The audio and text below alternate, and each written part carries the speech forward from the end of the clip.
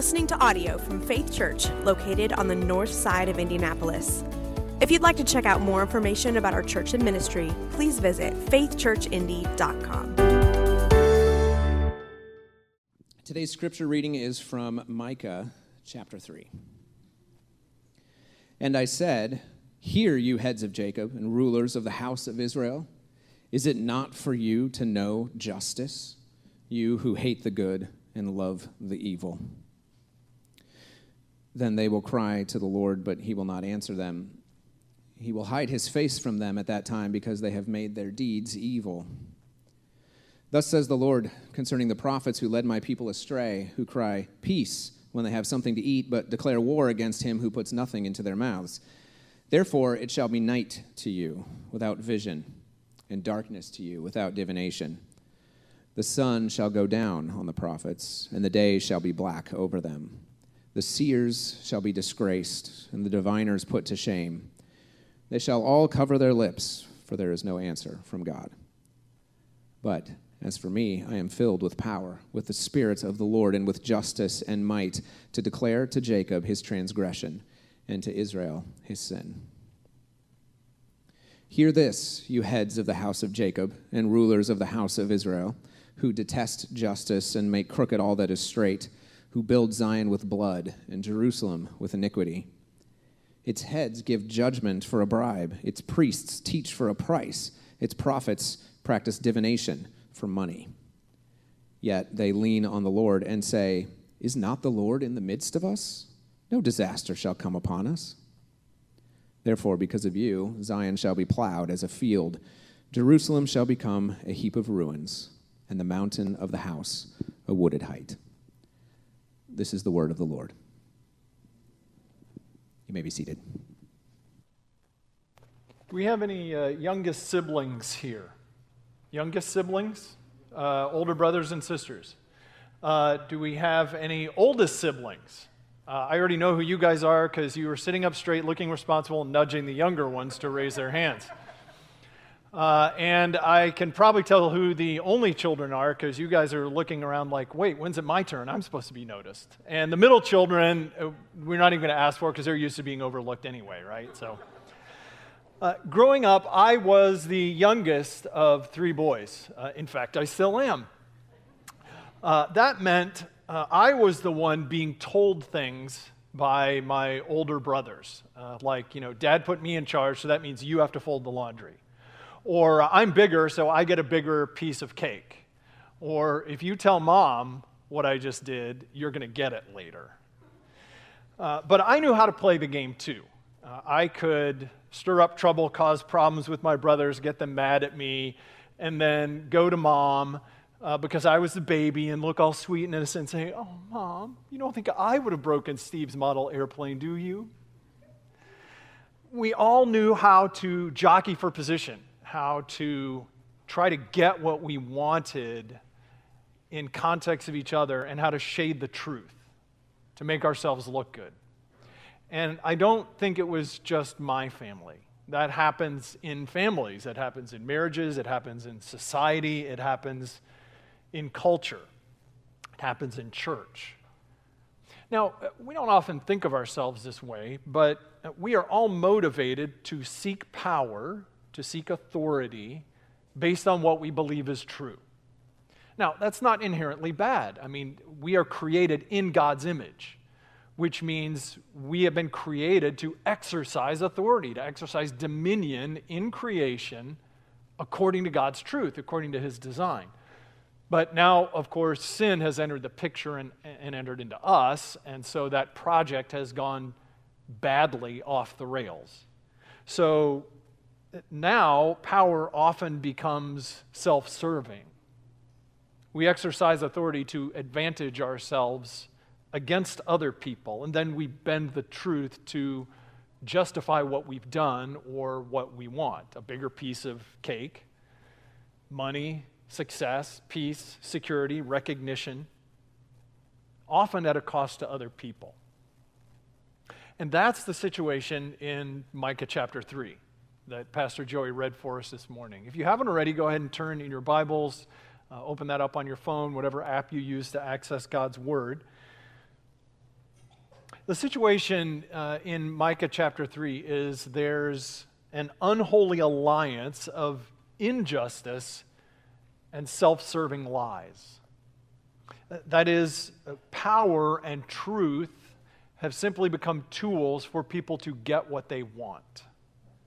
The leaders are perverting justice, and they're supported by false prophets, by the religious establishment. But that's not the way it's supposed to be. We're made to seek power, but the big idea from Micah chapter 3 today is this, that powerful people serve something bigger than themselves. Real power, God's kind of power, is about serving something bigger than my agenda or trying to align reality with what I believe to be true. And we have to keep reminding ourselves of this fact as we look through this passage this morning. Micah is not speaking to some pagan nation like Assyria or Babylon. He's writing to God's people. They had the Word of God. They were living in the city of God. They experienced worship of God. And they were supposed to be a beacon, a light to the nations around them. They were supposed to, as we've said in this series, reflect what God intends for us, to reflect His justice, His mercy, His goodness, His glory as we walk humbly with Him. But by the time Micah is writing this, God's people have gone a long ways from where they ought to be. And God's people can do that. It's not just a story or a warning for, those people long ago in the Old Testament. I mean, think about the Apostle Paul's letters to the Corinthians or to the church in Galatia, or Jesus' letters to the churches in Asia Minor in Revelation. The New Testament tells us all these things were written down for our instruction as warnings and examples for us. So let's dig into this passage then. In verse 1, Micah is addressing the leaders of God's people, those who are responsible to shepherd, to guide, to protect, to order society to reflect God's justice and goodness. Hear, you heads of Jacob and you rulers of the house of Israel, is it not for you to know justice? And it's a rhetorical question. The answer is yes, of course it is, but that's not what's happening. And then in verses 2 and 3 that we really just sort of skipped over, because it's filled with this shocking, brutal, graphic imagery, some of the harshest language in the Bible to describe what God's people are like and what they are doing. It is savage language because these people have become savage towards one another, biting and devouring, heartless and cruel. And God says, they're doing it to my people, my people. It's supposed to alert us, to alert these leaders to the horrors of what they are doing, to the horrors that God feels about this situation, even if they don't. Why? Why have they abandoned justice? Down in verse 9 and 10, they detest justice, making crooked all that is straight, building Zion with blood. Why? How can they impoverish people and enrich themselves? And the answer is in verse 2, because they hate the good and love the evil. What is it like when you hate something? It makes you gnash your teeth, right? Your blood boils. It gets under your skin. You can't stand it. You can't even tolerate the fact that it exists. And you have no peace over it. And God says to these leaders, when God tells you what He is like and what He wants, that's what you hate. That's what makes you angry. When God corrects you with His word, that's what outrages you because you hate it and you love evil. You delight in taking advantage of one another, of crushing people. It sounds so extreme, right? Like some one-dimensional black hat villain from an old Western or something, twirling a mustache and, chortling while he rubs his hands together. But these are real people. It's a warning for God's own people. And they do it, I think we get implicitly, because they have compartmentalized God. They have put Him in a box. And I think we get that from verse 4, because as Micah goes on, he says that these leaders, will cry out to the Lord. You see that again there in small capitals, which is Yahweh. The creator and ruler of heaven and earth, their covenant Lord, is in a little compartment of their lives, because he's not having an impact in how they're actually treating one another. So apparently they're still going to worship in the temple, and God's allowed to tell them what they do on Sunday or Saturday worship. But the rest of my life belongs to me. And God, I'm not going to let you talk to me about economics or profit and loss or injustice in society or how I treat people who are different from me or my sexual behavior or anything. You stay over there, small g God. And I'm going to go over here and live the way I want. It's not, what you tell me is not going to get lived out in my life. What does that look like? Some of you may remember in the 1990s, and a number of women came forward with serious allegations about then candidate Bill Clinton, who was running for president, that he had harassed them in very inappropriate ways, that he had assaulted them, taken advantage of them. And many liberal women's groups supported the president, and so they defamed these women, dismissed their claims.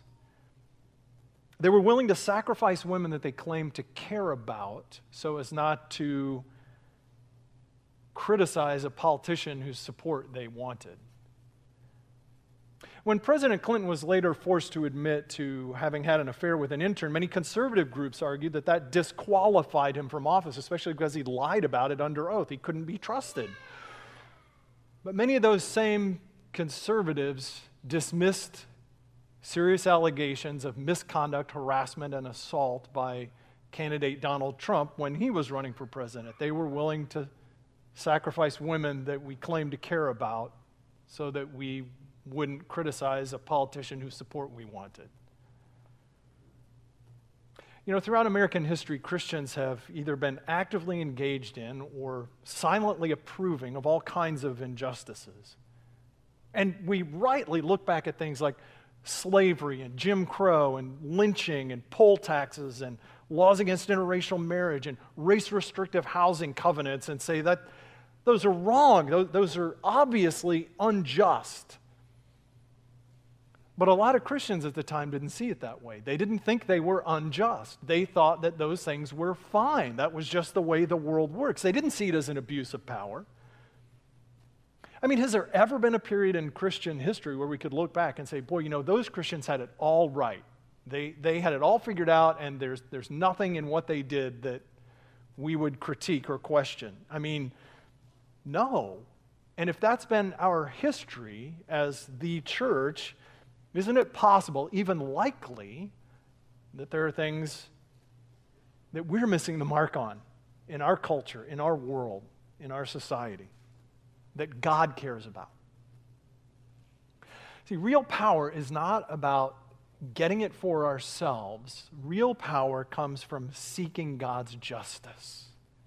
Real power is about seeking God's justice for others. I think we get that in verse 4 because Micah's saying these leaders who have been promoting injustice will cry to the Lord, but he will not answer them. He will hide his face from them because their deeds are evil. So in other words, they have ignored the people's cries for deliverance and justice. And so God says, then I'm not going to listen to you when you cry out because of my judgment that's coming. Because there has to be a deeper work in our hearts. These people would cry out for God to save their skin, but not to heal their sin. And there has to be a brokenness, there has to be a repentance, there has to be a humility and awareness of how they have made their deeds evil because they don't care about what God says justice looks like.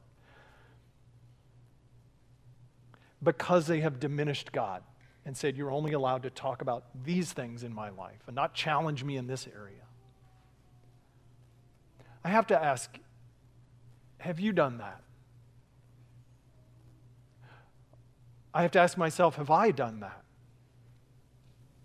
Where have I got the Lord? Where have I got Yahweh in a corner of my life, compartmentalized, where he's safe and tame and manageable, so that I can keep him out of the areas where I don't want him to challenge me? How did these leaders get this way? I mean, I can't imagine that they just, they sort of decided, boy, this is my goal for my life. I think it happens little by little over time, and part of the answer is in verse 5 and on. Thus says the Lord concerning the prophets who lead my people astray, who cry peace when they have something to eat, but declare war against him who puts nothing in their mouths. They're representing God to the people. They're proclaiming God's word simply in order to get paid. They care more about their stomachs than they do about what God actually says. And therefore, he says, it will be night to you without vision, darkness without divination. The sun will go down on you. The seers will be disgraced, the diviners put to shame. They will cover their lips, for there is no answer from God. They've made the word of God a product. They shape it to whatever people want, for money, for recognition, for power, for access, for security, for comfort, for ego. And so the ministry of the Word of God that's supposed to be powerful and transformative in society, to lead people in paths of righteousness, to reflect what God is like, has become instead a cheap sideshow at the county fair. Drop your coin in the slot and I'll tell you whatever you want to hear. And God's name is dragged into it. Now, we can think of obvious examples like maybe televangelists or prosperity preachers. Send in your checks and get your blessings. I'll tell you what you want to hear.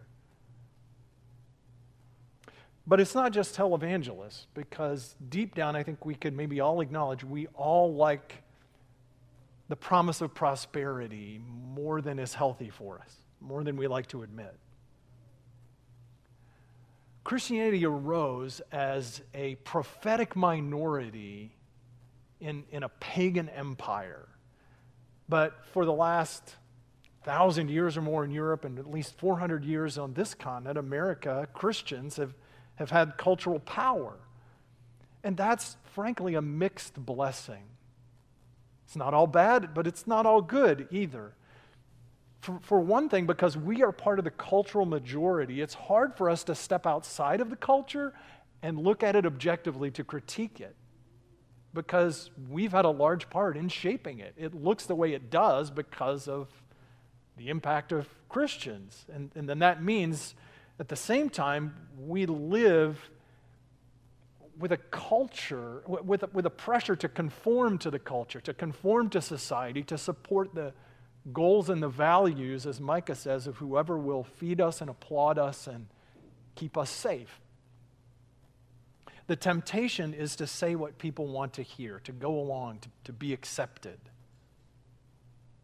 One commentator put it this way: there's a great difference between biblical Christianity and Christianity that's merely a brand of conservatism or progressivism. One is rooted in the Bible and controlled by gospel imperatives. The other seeks ideological ends and uses the Bible as source material. Is your Christian faith distinguishable from cultural conservatism or cultural progressivism? Faithfulness to the truth begins with an honest assessment of how well we're living out the gospel mission among our neighbors and maybe what we're known for. Because, for example, if we claim to be people of truth, but we're really known for buying whatever conspiracy theory comes along or whatever easily debunked story crops up in the news or in social media, and we pass it along, even though it can be easily disproved by 30 seconds of Googling, do we really care about the truth? When we become known more for political hashtags and conspiracy theories and parties and platforms and people that we support than for the gospel that God has us here to proclaim, we've let some other identity shape us. And it's a problem because we're supposed to be people of the truth with the message of ultimate truth, of historical rooted reality. But if people see us spouting all kinds of lies and foolishness and easily disproved nonsense, how are they going to believe us when we come to talk to them about sin and salvation and heaven and hell and eternity? God is saying to these prophets, because you don't love the truth enough to let it confront your cultural idols, your desire for being inside the system, being accepted and being liked, you will have no powerful truth to speak. It will be silence. It will be darkness, God says. Is that possibly true of us? That maybe we've lost some moral authority to proclaim truth because we only speak the truth that affirms what we want to hear or gains us access to power. You see, real power comes from being willing to speak and sit under God's truth. Real power comes from sitting under God's truth because remember, powerful people ultimately serve something bigger than themselves. Am I taking God's word to serve me, or am I sitting under it to speak it, even when it may cost me something? Look at Micah by contrast in verse 8. But as for me, I am filled with power, with the Spirit of the Lord, with justice and with might, to declare to Jacob his transgression and to Israel his sin. Micah has listened to God, he has yielded to God, and therefore he has authority from God to declare God's words and to confront the nation's problems. He has the courage to stand out from the crowd because he's empowered by God's justice, by God's might, by God's Spirit, shaped by God's truth. Not so these religious leaders. The leaders give judgment for a bribe, the priests teach for a price, the prophets practice divination for money, and yet they lean on the Lord and say, isn't the Lord in the midst of us? No disaster will overcome us. These leaders have filled the nation with injustice and greed and violence, and the prophets of God have covered it all over with nice-sounding platitudes and promises that God loves them and nothing bad will ever happen to them. And what is supposed to be the Word of God to transform people has become prostituted in service of self-interest or political goals or economic advancement. What else is God going to do but tear that down? Therefore, because of you, verse 12, Zion will be plowed as a field and Jerusalem will become a heap of ruins. And the mountain of the house, the mountain of the Lord's house, a wooded height. Sounds a lot like what Jesus is warning about in Revelation 2 and 3 in the letters to the churches in Asia Minor. I will take away your lampstand, repent and come back before disaster comes. God is going to plow up his own land, tear down his own temple, his own holy mountain. Why? So that he can bring together a people who will be for his glory and reflect his justice and his mercy. And he will tear down the injustice and the lies in order to rebuild.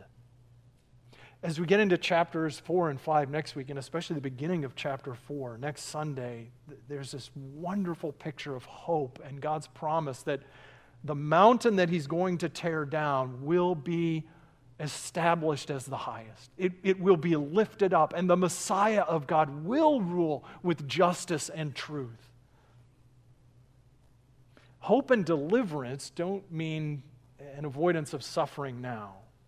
We're still responsible for what we do and how we live, and when we slip away from the Word of God, when we filter out what we don't want to hear and we get angry at God telling us things that we don't like, we're sliding down a dangerous slope that Micah is warning us about. It's a powerful warning, it's a sobering warning. Thankfully, it also points to what we've celebrated this morning in the Lord's Supper. At the table of the Lord is where we see the proof that God has done what he said he would do, to build up his mountain, to raise up a Messiah to rule in righteousness and truth and justice and glory and goodness. That's Jesus. Powerful people serve something bigger than themselves. When we say that Jesus came to become sin for us, do we understand from Micah 3 that the horror of what that is? The enormity of what he bore. The one who is the perfect king, the perfect high priest, the faithful prophet of God, he bore in his body all of this, all of our evil and disobedience from Micah 3. The one who loved the good and hated the evil bore in himself our innate hatred of the good and love of evil. He who gave himself for others bore in his body our sin of devouring others. He who followed perfectly, obediently, all that the Father commanded, bore in himself our sin of going astray and leading others astray. He who spoke the truth of God, no matter how it would be received, no matter how people would respond to him, bore in his body our whittling down God's word to something that we like and something that will not offend too many people. We have a Savior who bore all of the ugliness and the horror and the sin that Micah describes here, so that we would not only be forgiven, but that we could be a people who would reflect God's justice and truth and mercy and glory as we walk humbly with him. Let's pray.